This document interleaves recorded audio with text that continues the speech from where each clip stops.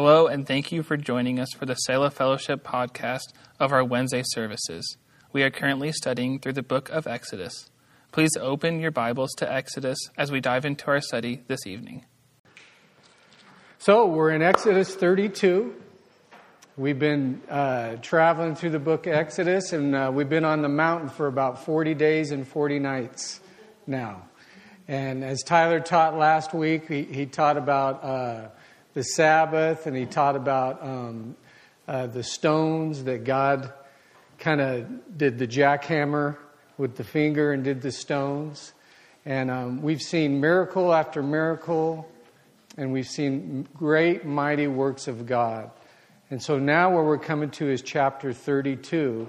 And what I want to do is I want to read the chapter in its entirety, and then we'll dive in. Okay?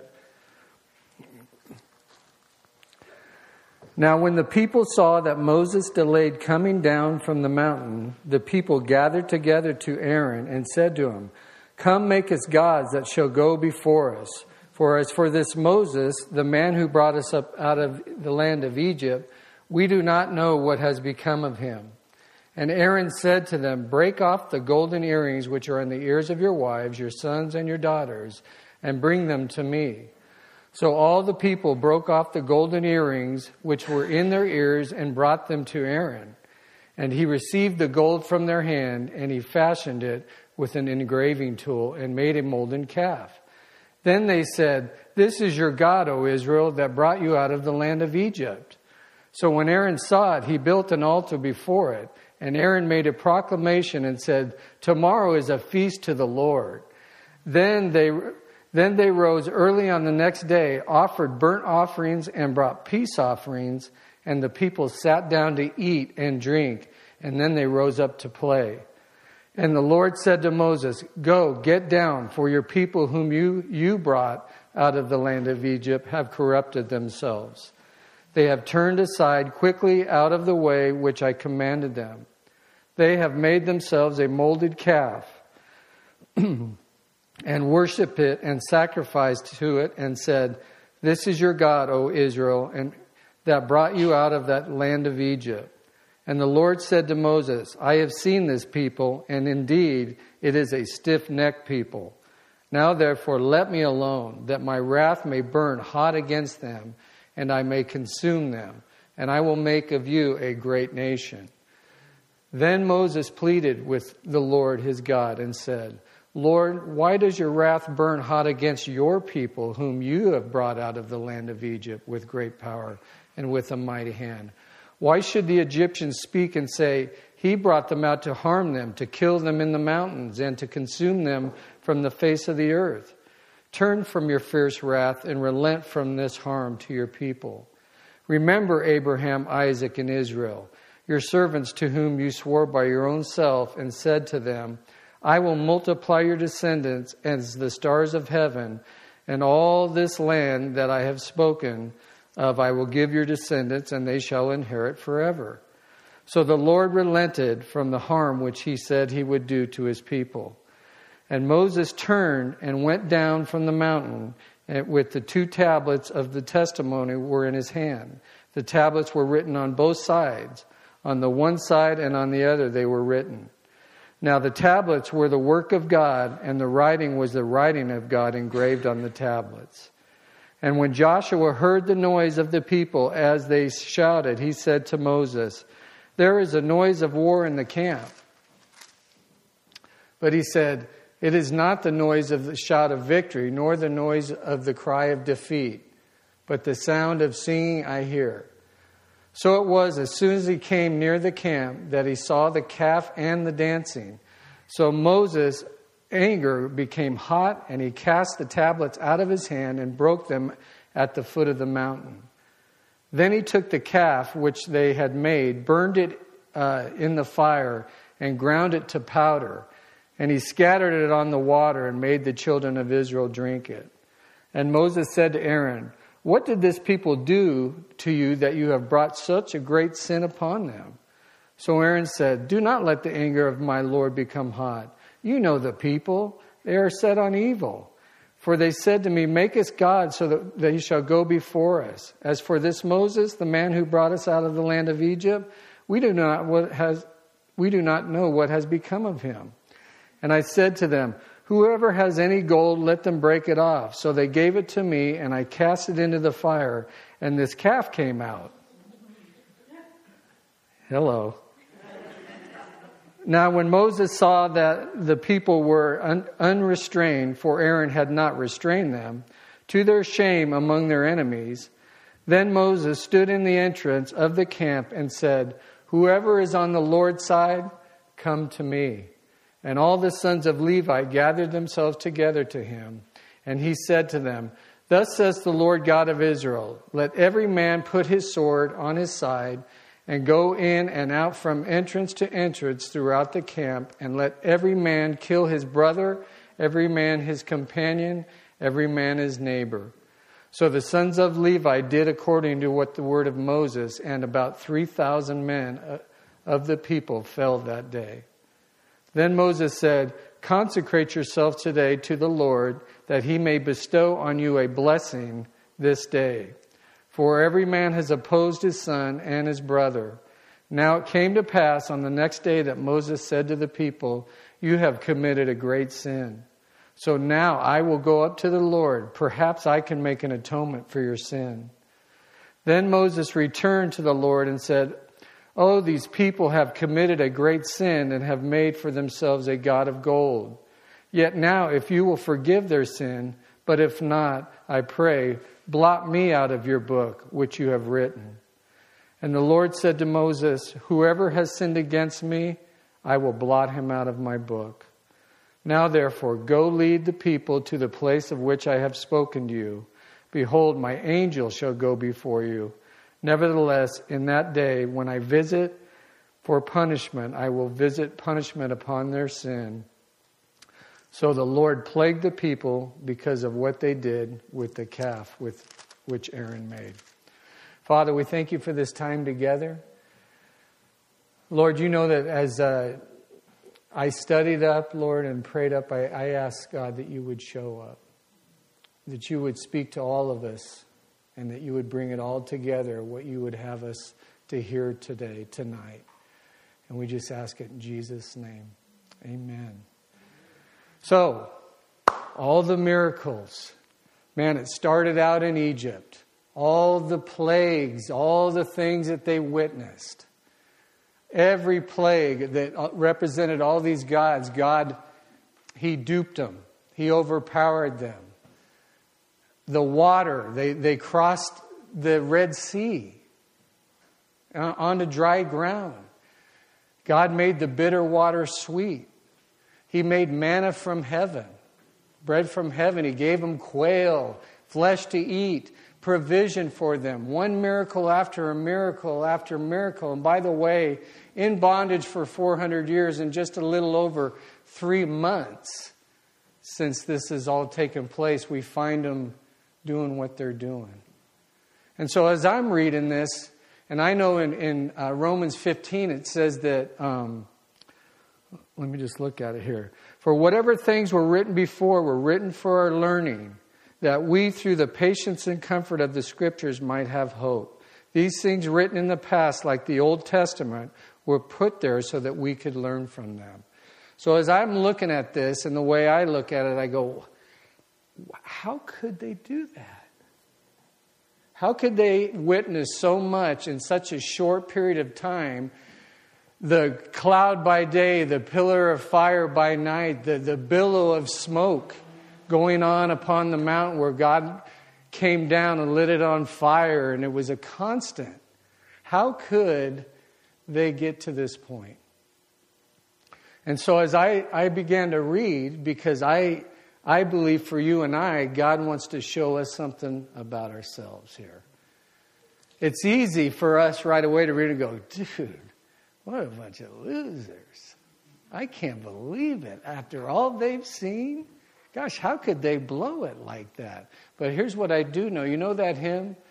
Prone to wander, prone to leave the God I love. You and I, outside of Christ's forgiveness and the indwelling of the Holy Spirit, are just like them. We're wretches, capable of doing the very same things that they do. Matter of fact, we do in a different way. But there's a few things that I want to look at that I believe will be applicable to us and what they did. Number one, they took their eyes off the Lord. They took their eyes off the Lord. Number two, they took matters into their own hands. Number two, they became impatient. Number three, they took matters into their own hands. And there's another one in there. I believe that they got focused on man and not God. So how did they take their eyes off the Lord?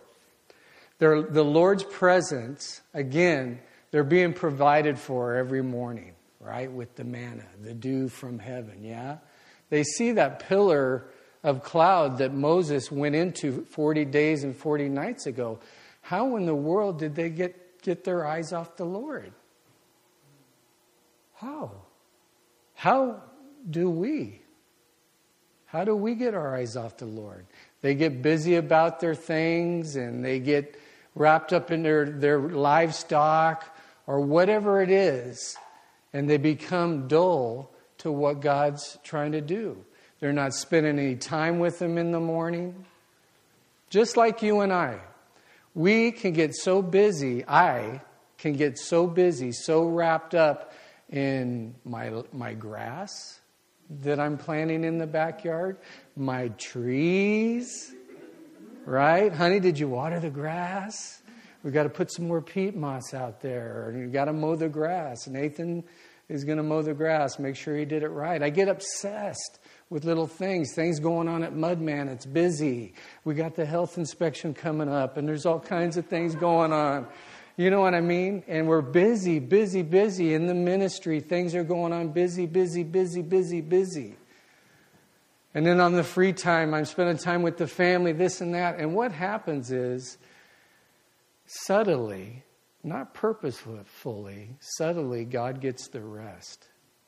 And my eyes get taken off Him and get focused on the temporal things in life. And so I believe that this is what happened to them. This is the first step for them to become to such an idolatrous people to forget everything that just happened. To where they would build a calf. And so when they take their eyes off the Lord, and you and I take our eyes off the Lord, we became dull in our thinking spiritually. And we're just going through the motions. Yes, we're doing good works, which God, and we're not even really in it. We're just busy. Can anybody testify besides me? And so it's real subtle. Yes, we're doing a good thing, but the main thing is Him, and to have our eyes, our hearts, and minds focus on Him. Some of the young people are here. One of the biggest things that I share is, I'm 56 years of age. Out of all the things that I've witnessed, I got something for you that really, if you can get this, because I don't have it down. Love God with all your heart, mind, soul, and strength, and love people. And let Him deal with the rest. Because you and I, we tend to mess things up. But if we could just learn to love Him, devote ourselves to Him, then we won't be derailed like these people. I have seen it in my own life. Be transparent with you. Yeah, praise the Lord, I surrender all. Let's go. And then we're going to do this. We're going to mow the grass and this and that. And it's busy. Number two, they became impatient. Anybody get impatient here? I do. They became impatient because they wanted, and I get this on a human level. I get this. We live by faith, not by sight. So many times we don't understand what God's doing, or He might be silent, or He's shown you something He's going to do, but it hasn't taken place yet. It's been 2 years, and you're still waiting. You know what I'm saying. You become impatient. They have been in bondage for 400 years. All of a sudden, all this is happening. They want something they can touch. They want something they can see. Does that make sense, anybody? Anybody relate? We always, God, and let me just confess, a lot of times I end up dealing with circumstances and looking at circumstances rather than trusting Him and His promises and His Word. All the promises that He had already given them. The 10 Commandments in Exodus 20. All the things that He wanted them to do were wiped out. They became impatient because I believe they wanted to bring God right there in their presence. And so you got a group of people that have been raised in idolatry with all these different idols. So sure, let's just do what we know, right?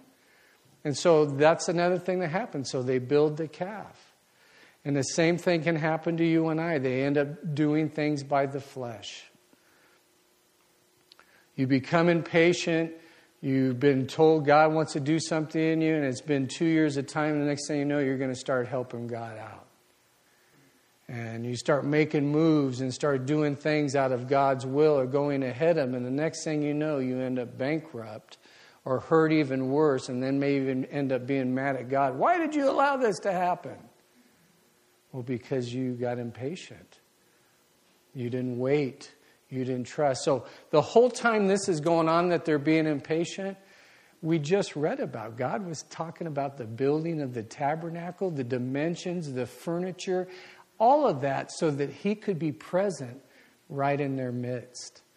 So you and I, if we're waiting on God to do a work or something in your life and we get impatient, He's working. He's working. They didn't even know that He was working, Him and Moses up there working on the tabernacle to be in the presence. Same thing with you and I.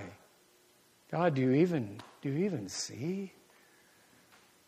Do you even hear? Do you even know? Do you even care what's going on, Lord? What's going on? So they become impatient. They take their eyes off the Lord. They become impatient. And just like with Aaron, poof, there's a golden calf. And they break the first commandment, thou shalt have no other gods before me. And He didn't want them to create any images in His behalf. And that was, I don't know how long ago chapter 20 was in timeline. It was very brief. They had already forgotten all that. They're blindsided by taking their eyes off the Lord, by being impatient, and then taking matters into their own hands. And I've done that in my life. You take matters in your own hands, and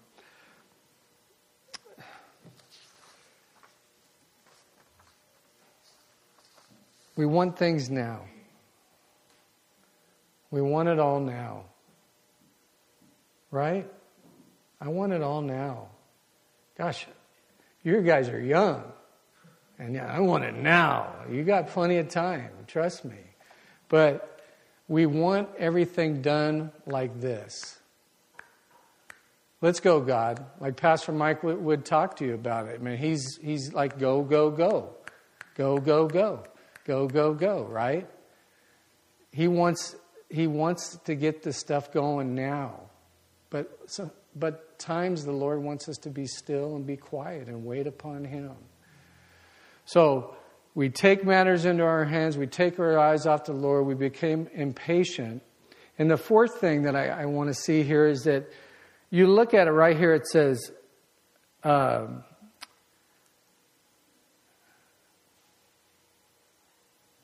Moses delayed coming down from the mountain. And it says, make us gods, go before us, for as this Moses, the man who brought us up out of the land of Egypt, we don't know what's happened to him. So even right then and there, read into that. They're not even giving God the glory for rescuing them from Egypt. They're looking at Moses. When they got outside, when they crossed the Red Sea, They were singing songs to the Lord. They were praising Yahweh. They were praising God. Right? And then back in, I think it's 24:18, don't quote me, it's somewhere right back there, but they said that everything that you say we will do. Right? And then they find themselves doing what they're doing. But the reason why is, I believe, is one of the reasons is because they were looking at man. They had lost sight of God in such a brief time. Now, on their behalf, they're not indwelt with the Holy Spirit like you and I. You and I, when we're headed off in the right direction, the Holy Spirit goes, no, don't do that. The Holy Spirit came alongside of them in that time and came upon them in power, but didn't indwell. It wasn't until Jesus came, died for our sins, and arose from the dead that the Holy Spirit was sent. That now you and I. So we're blessed, right? If we're walking down that road like this and God's going like this, the Holy Spirit lives inside of us. It's a constant. You know you're doing something wrong. I'm not trying to lighten what they did, but they were in a different picture than you and I. But what happens to you and I in this day and age if we look to man? Now, don't get me wrong. We have godly leaders, men that are in charge, men that are placed to help guide us into the things of the Lord. That's all good. But you read about it all the time, or you hear about it all the time, of these guys that God chooses to use. They become willing. And God does miraculous things through these guys. Churches explode. And God's doing wondrous things, right? And the next thing you know, that person falls. Or makes a mistake. And there's a train wreck. Right? Same thing. It's a challenge for you and I. Yes, honor those that are in leadership in that thing. You got to hear my heart. But you have direct access to the throne room of God, and you're to put Him first and foremost above everything and anybody. So I see, and I believe that they took their eyes off the Lord and they're looking at a man as if he's the vessel, but He certainly didn't bring them out of Egypt. He certainly didn't make the waves part to walk through. He didn't create the food. He didn't create a cloud and a fire by night. Where's the Lord? Very subtle. And I might be overbearing on it or going on too long, but it's possible for you and I to do that. And the next thing you know, we're way over here. God's going, what are you doing? And we're way over here. We've walked away because of these things. So, number one, we have to stay close to God. We have to give Him time that He needs. You know, a lot of times, I'll be straight with you. 5:30 in the morning, I get up, man. I got to be at work at 6:30. Sometimes I'm running late. It's Lord be with me. And that's it. And if we get a prayer in the morning. But I'm talking to Him throughout the day. You know, my wife will challenge me. What did the Lord show you today? I've been talking to Him all day. Did you have any time in His Word? I've been talking to Him all day. But really, that's the key, is to really somewhere, somehow in our day, to have that time with Him, to acknowledge who He is and how powerful He is, and what He means to you in your life. Right? That's number one. I don't have patience down. I wish I had the answer other than just walk by faith.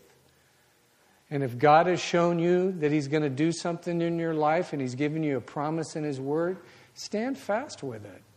Be patient. And I know it's been said here for a lot of the young kids that, you know, you feel called and you have these giftings. Be patient.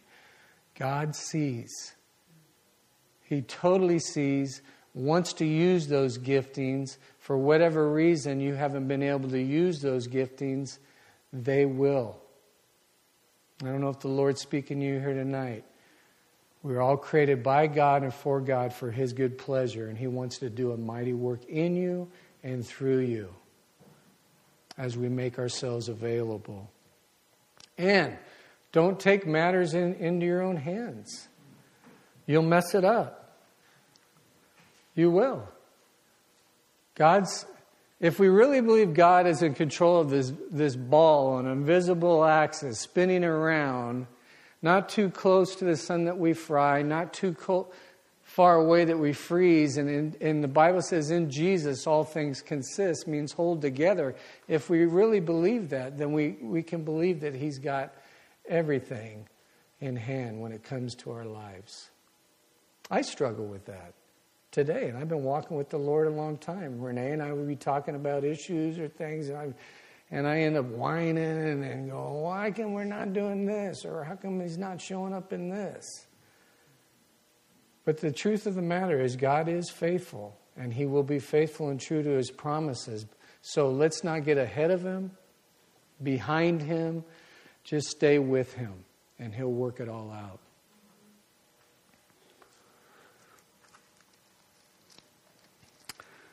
So those are the four things that I see that started this whole thing off, okay? That we need to keep check in. Then we got to get to Aaron. Wow. Aaron.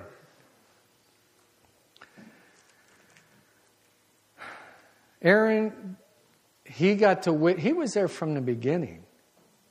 You know, Moses was scared. I can't speak. I can't talk in front of people. So Aaron gets called in the picture. Wasn't it Aaron's staff that was used and was turned into a snake? Wasn't he the one that's in the chamber when you watch the Ten Commandments and he's in there, right? He's in there getting in the Pharaoh's court. He's witnessing miracle after miracle after miracle. So here's two things that I see. Aaron, and we all operate in this. We all have some of these. Well, I know we do. He operated in fear, or he was a people pleaser, or he just wanted to be liked and accepted. Right? You and I are called to stand for God in a world that hates Him. In a world that hates Him, wants nothing to do with Him, we're called to take a stand for Him. Did Aaron take a stand? No, he didn't. Was he a people pleaser? Yeah. Did he operate in fear? Yeah. Man, you got that many people coming to you? Oh, gee, where's Moses? He normally deals with all this. He gets the one to make the decision. He goes, yeah, go ahead. Get the gold. And so, what I want to share with you is Peter, we know in fear. Look at Peter, the rock, right? He ends up denying Christ. He stood for Him. You're the Messiah. You're the Christ. And the next minute he's saying, get behind me, Satan. And then the next minute he's denying the Lord out of fear. Because they were beating him to a pulp and they were dragging him away. So he denied Him. Elijah took out 400 of the false prophets. And the next thing you know, he's running for his life because of Jezebel's threats. Fear is very real, yeah, gang? We have all dealt with that. I freak out every time I come up here. Fear. I got to work through it. Lord, this has nothing to do with me. This is all about You. You're going to show up. Lord, please help me. I'm freaking out. For a week. But we all operate in fear at times. But we need to give that to the Lord. Perfect love casts out all fear. Some of you here, and I'm not downing you, might be people pleasers. You just want to make sure that you don't want to rock the boat at all. You just want to make sure that everybody's happy and also it goes hand in hand that you're liked and accepted. Renee and I, when we moved up here in 97, Pam, 97, and I might have shared this story with you. Man, there was a church right down the street we were going to. I lived on 5th and Summers, right? That Army Brown house, we rented it. And we were able to walk to church, and we showed up. All the people were our age. Dude, this is happening. They all got kids. They're our age. And this is a nice church. I'm in Whitefish, Montana. Didn't even know this place existed. It's beautiful, small town. So I go to this party. It was a church party. We go to this party, and all of a sudden, zzz, and I look over, and the blender's going. And I look over there, and I see a bottle of Jose Cuervo. And I went like this. I looked at Renee, I go, I think they're mixing margaritas.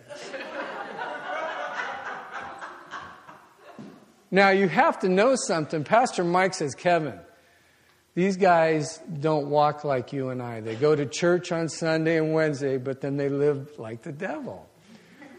And so, honestly, in my mind, this is the life that God brought me out of. Man, I want to be used. That was my mindset. I wasn't stumbled by I was a little shocked.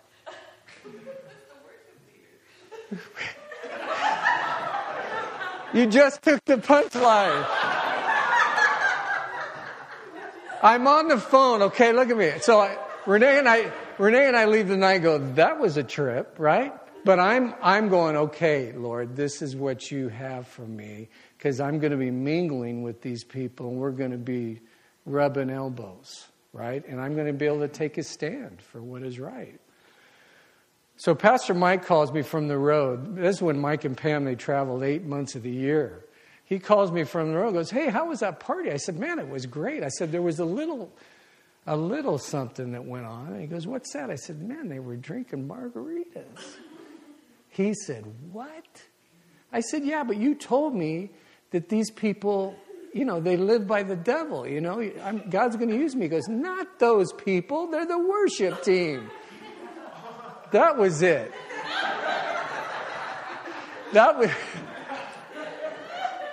Needless to say, everybody knows Pastor Mike. The issue was addressed immediately with the leadership of the church. And so what happened is that Renee and I started getting phone calls and things like, well, we're sorry we caused you to stumble. Romans 14, we didn't know that you couldn't handle it. And I'm going, wait a minute, hold on. God was going to use me. I'm cool, that thing. That was my attitude. And I remember, and this is very personal, and I can share this. I believe it'll be all right with Renee. We're at a point to where the church and some of these leadership, they started leaving the church.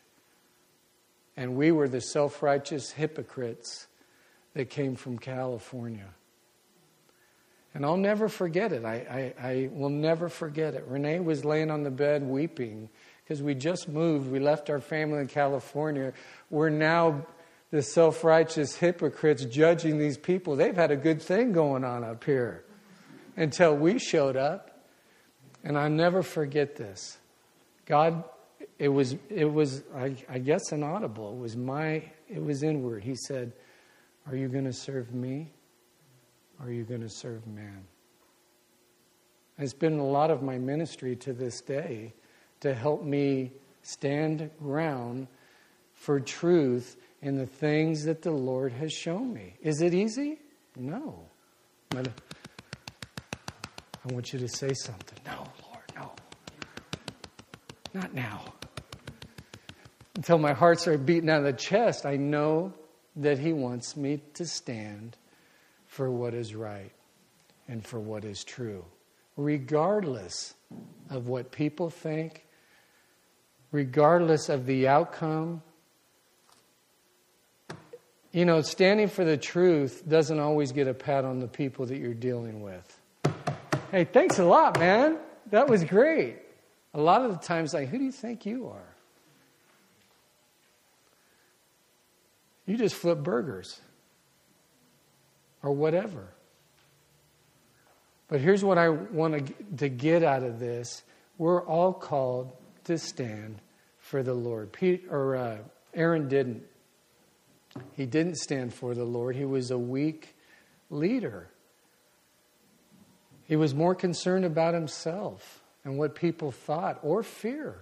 I get it. I've blown it in all of the areas. I get it. I get that. But when it comes to the things of the Lord, and He's laid it out clearly,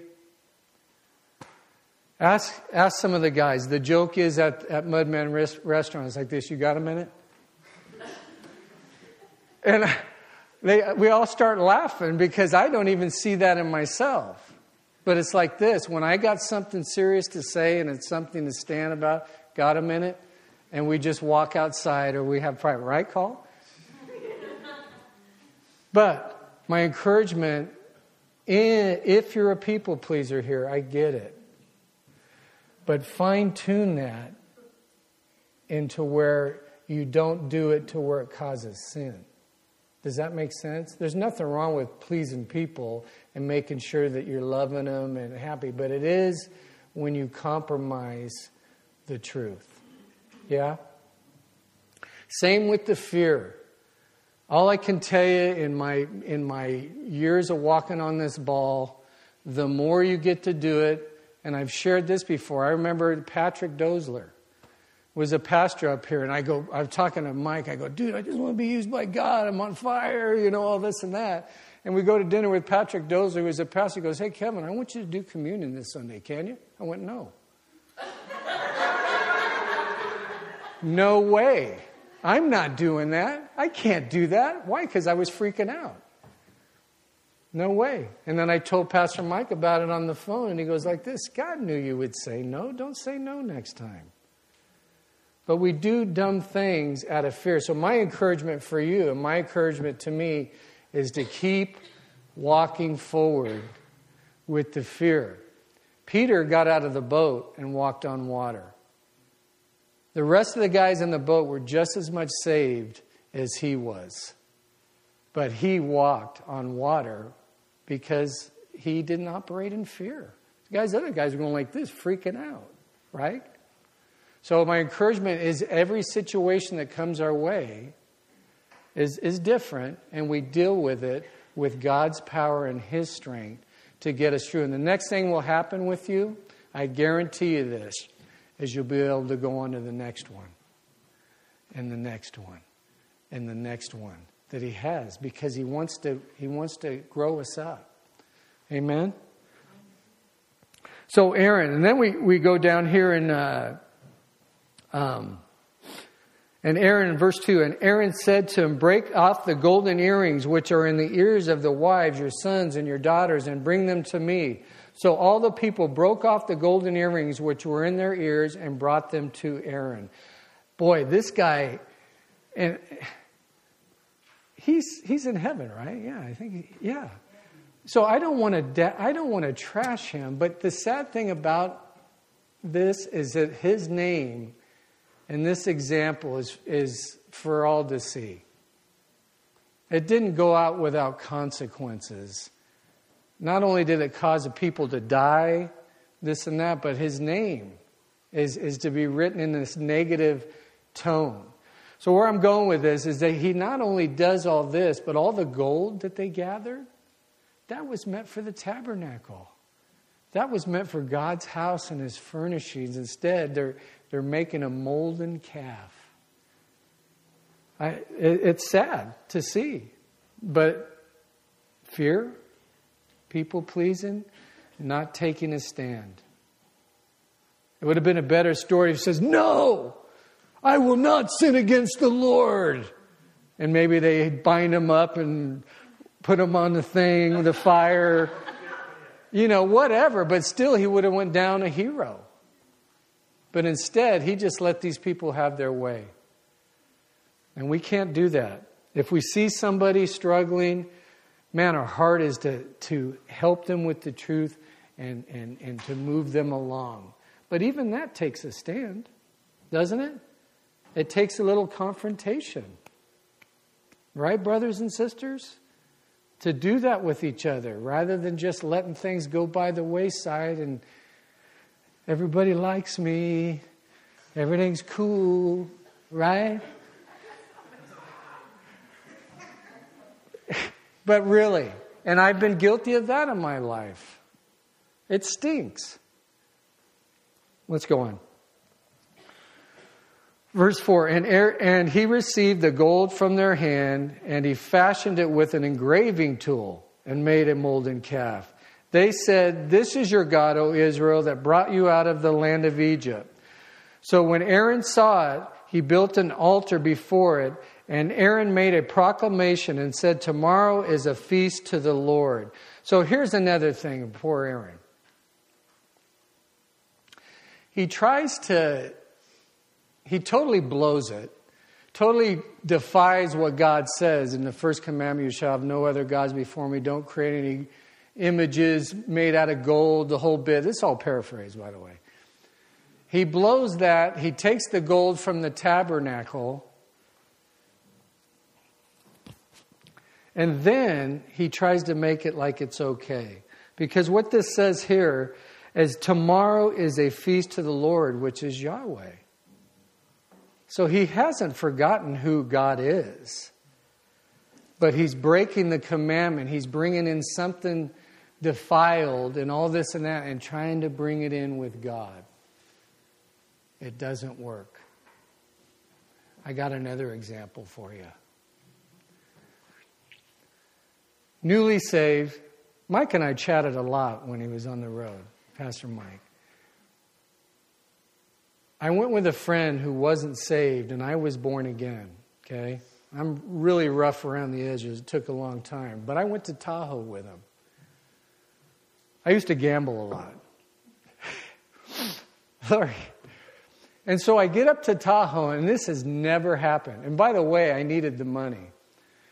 I get up to Tahoe, and I won like $800 in 20 minutes. This never happens. Dude, I'm on the roulette table, and I put a chip on, and it pays 8-1. And when I hit the number right next to it, I'm going, there's like $300. Then I walk over to the blackjack table, and I'm doubling down on a $100 chip, and I'm winning.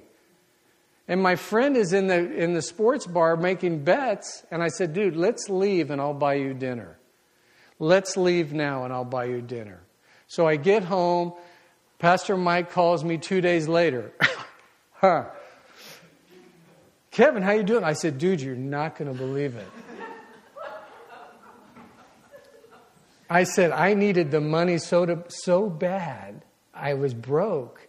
I went with my friend Henrik to Tahoe, and I won $800, man. It's so the Lord, isn't it? And he went like this, dude, are you kidding me? That's not the Lord. You had no business going to Tahoe.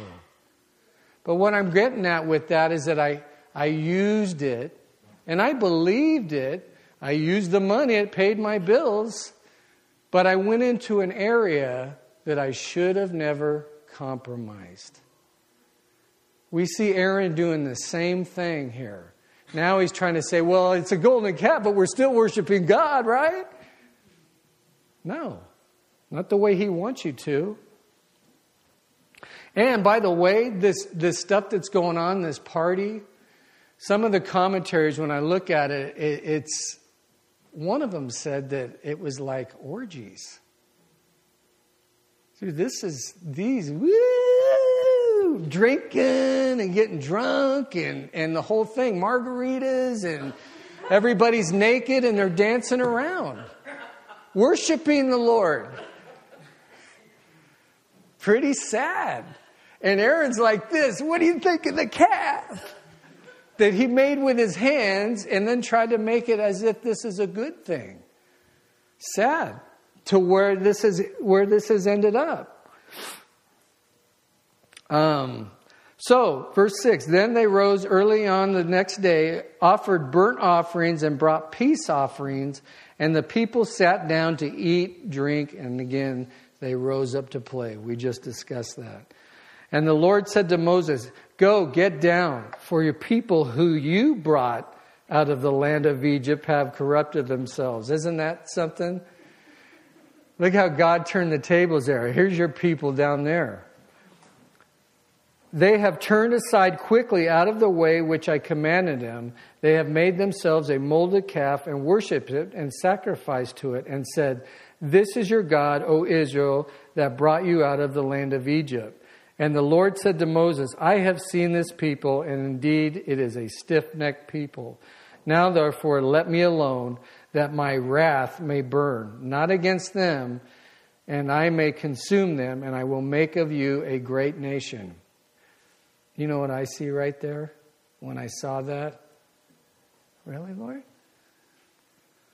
You still make me a great nation? Toast them. Get rid of them. That works for me. Right? Here's something that I looked at. Back in the earlier chapters, Moses fasted 40 days and 40 nights. Who else did in the Bible? Jesus.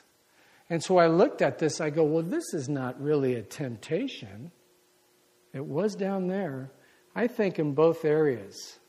And this is just conjecture, my opinion, but I believe this was a test from the Lord to see where His heart and His allegiance lied. Is it going to be with Him, or is it going to be about, yeah, man, all right, I'll go down with my people, I'll take care of it. We'll be back, Lord, and see if we can work it out with you. I'll go talk to my people. But it's not the way he responded.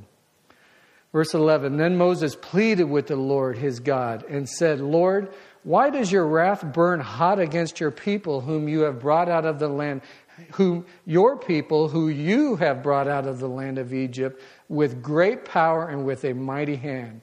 Why should the Egyptians speak and say, he brought them out to harm them, to kill them in the mountains and to consume them from the face of the earth? Turn from your fierce wrath and relent from this harm to your people. Remember Abraham, Isaac, and Israel, your servants, to whom you swore by your own self and said to them, I will multiply your descendants as the stars of heaven, and all this land I have spoken of I give to your descendants, and they shall inherit it forever." So the Lord relented from the harm which he had said he would do to his people. The Lord relented, or the Lord knew all along that Moses, this is the beauty we can look at Moses. This is the beauty that you and I get to look at as we spend time with the Lord day in, year after year, and continue to walk through hardships and whatever life has, still with the Lord. He made this guy that was afraid to talk in front of people. Now he's creating him into a mighty shepherd. Look at, he's pleading for these people. They just made a total mockery of God and the things of God, but yet he's pleading with them, Lord, please have mercy upon them. And I can see God going, well done. I relent. I won't do that. Good news, hope for you and I. He who began a good work is faithful to complete it.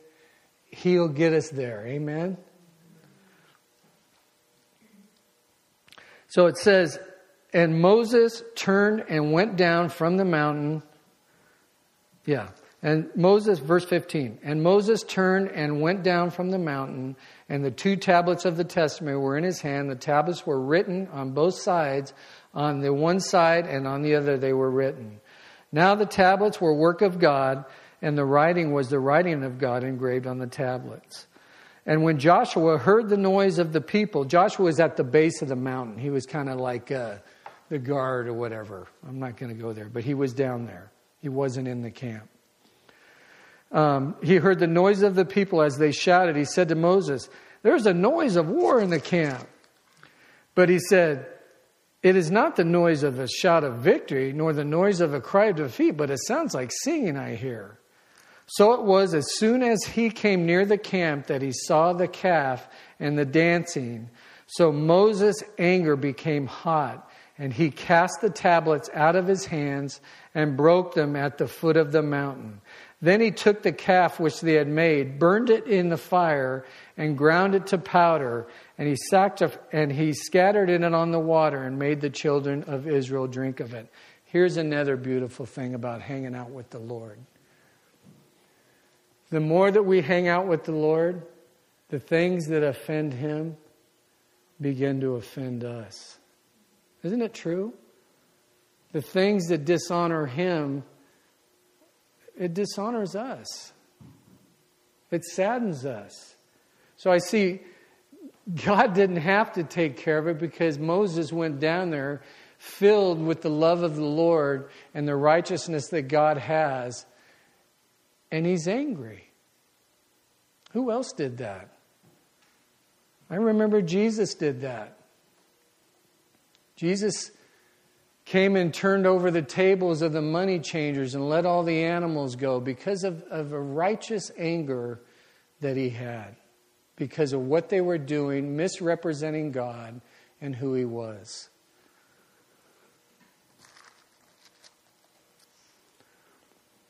So Aaron said, verse 22, "Do not let the anger of my Lord become hot. You know the people that are set on evil. It was the woman you gave me, Lord." Right? Adam did the same thing. I try to come up with examples. I'm sure I've done that 100 times, but I'm losing brain cells. I couldn't remember. You know what I'm saying? We walk long enough. We've all done stuff like this. It's the other guy's fault. Oh yeah, there's stuff that's happened at work. Well, wait a minute. They didn't do this and that. That's probably what happened. And then everybody turns on that person over here, and you're like, that's not cool. That's not good at all. Verse 23, "For they said to me, make us gods that shall go before us, as far as this Moses, the man who brought us out of the land of Egypt. We do not know what has become of him. And I said to them, whoever has any gold, let them break it off. So they gave it to me, and I cast it in the fire, and this calf came out." I mean, he's not even repentive. They're not even an inkling of repentance. Oh, Dad's home. Party's going on. There's a molded calf. Dad walks in. He's ticked off. It just came out. I mean, that's silly. This is a grown man. Sad. I mean, Moses is going like this. Dude, you're my brother. I can't believe this. You're killing me. Verse 25. So here, I want to touch on this again before I go on. Okay, I better pick it up. Unrepentant heart. If we don't have any repentance, we're going to keep going down the tube. We need to change. Repentance is doing a 180, yeah? And some of us have done things over and over again we still struggle with. I'm not trying to condemn you. But each time it's like, Lord, help me. I'm going this way. Yeah? Repent or perish. Repent or perish. And that's what's happening. These people are unrestrained. Now when Moses saw that the people were unrestrained, for Aaron had not restrained them, to their shame among their enemies, then Moses stood in the entrance of the camp and said, "Whoever is on the Lord's side, come to me, all you who are heavy laden, and I will give you rest." Here's another foreshadowing of what Jesus did. That's the way I see it. He's at the camp, and He's given the people a choice. This is God Almighty through a man giving the people a choice. Not because He's a killjoy and He just wants to toast a bunch of people. Those who are with me, come to me. Those that want me, come to me. He's given them a chance, even that. He gives you and I a chance, the choice. We have a choice. He'll never force us to do anything. He'll never violate your choice or take your free will away. So you and I have a choice all the time to come to Him or not.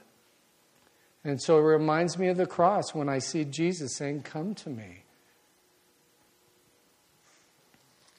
I'm trying to hurry up. You guys are falling asleep. I'm looking at some of you going, oh, wow. And he said to them, "Thus says the Lord God of Israel, let every man put his sword on his side and go in and out from the entrance." Wait a minute, I skipped something. Oh yeah. "Whoever's on the Lord's side, come to me." And all the Levites gathered themselves to him. Okay? The Levites. And he said to them, "Thus says the Lord God of Israel, let every man put his sword on his side and go in and out from entrance to entrance throughout the camp, and let every man kill his brother, every man his companion, every man his neighbor." Sad. So the sons of Levi did according with the word of Moses, and about 3,000 men of the people fell that day. Then, verse 29, then Moses said, "Consecrate yourselves today to the Lord, that he may bestow on you a blessing in this day for every man as opposed his son and his neighbor." And he did. In Numbers chapter 1, verse 50 through 53, you'll read that the Levites are the ones that were in charge of the tabernacle. They're the ones that were in charge of all the furnishings and everything out, and they were the ones in charge of moving it. So they were faithful on coming to God, and God rewarded them in that task, to do that for him, that responsibility. Verse 30, "Now it came to pass on the next day that Moses said to the people, 'You have committed a great sin. So now I will go up to the Lord. Perhaps I can make atonement for your sin.'" Again, I see another foreshadowing of what Jesus did. Jesus made atonement for our sins. And this is just a foreshadowing of what he did. You know, you look at the 40 days, the 40 nights. Is there any parallel there? I like it. I can't say for sure.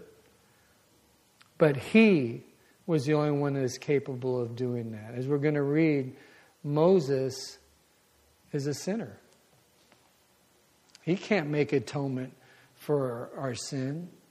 Only Jesus Christ, only Christ Almighty, who died on the cross for our sins, paid for all of it, rose from the dead, can atone for our sin. Yet now, if you will forgive then Moses returned to the Lord and said, "Oh, these people have committed a great sin and have made for themselves a god of gold. Yet now, if you will forgive their sin, but if not, I pray, blot me out of your book, which you have written." Again, watching the shepherd that has been changed. This guy's, "Take me, Lord. Take me." That's not the way that this relation started with these people. So I love to see what God's done in the shepherd man, Moses. "And the Lord said to Moses, 'Whoever has sinned against me, I will blot him out of my book. Now therefore, go lead the people to the place of which I have spoken of you. Behold, my angel shall go before you. Nevertheless, in that day I will visit for punishment. I will visit punishment upon them for their sins." So we see that God said no. No. And so what he does is that we find out a lot of them died in the wilderness. Some of them died premature deaths. But sin leads to death. And there was no forgiveness of sin. There was no cross. So God is just and holy and right in his choice to do what he did. But notice that he says, "I'm not even going with you guys. I'm going to send the angel ahead of you." And whoever gets to do 33, we'll get into that more. "So the Lord plagued the people, became of what they did with the calf." Wait a minute, man. What's that say? "So the Lord plagued the people because of what they did with the calf which Aaron made." Thank you for joining us for this study through the book of Exodus this evening. If you would like more information about Selah Fellowship, please visit us on the web at selahfellowship.org. While you are there, feel free to check out some of our other messages and past book studies. Thank you again, and God bless.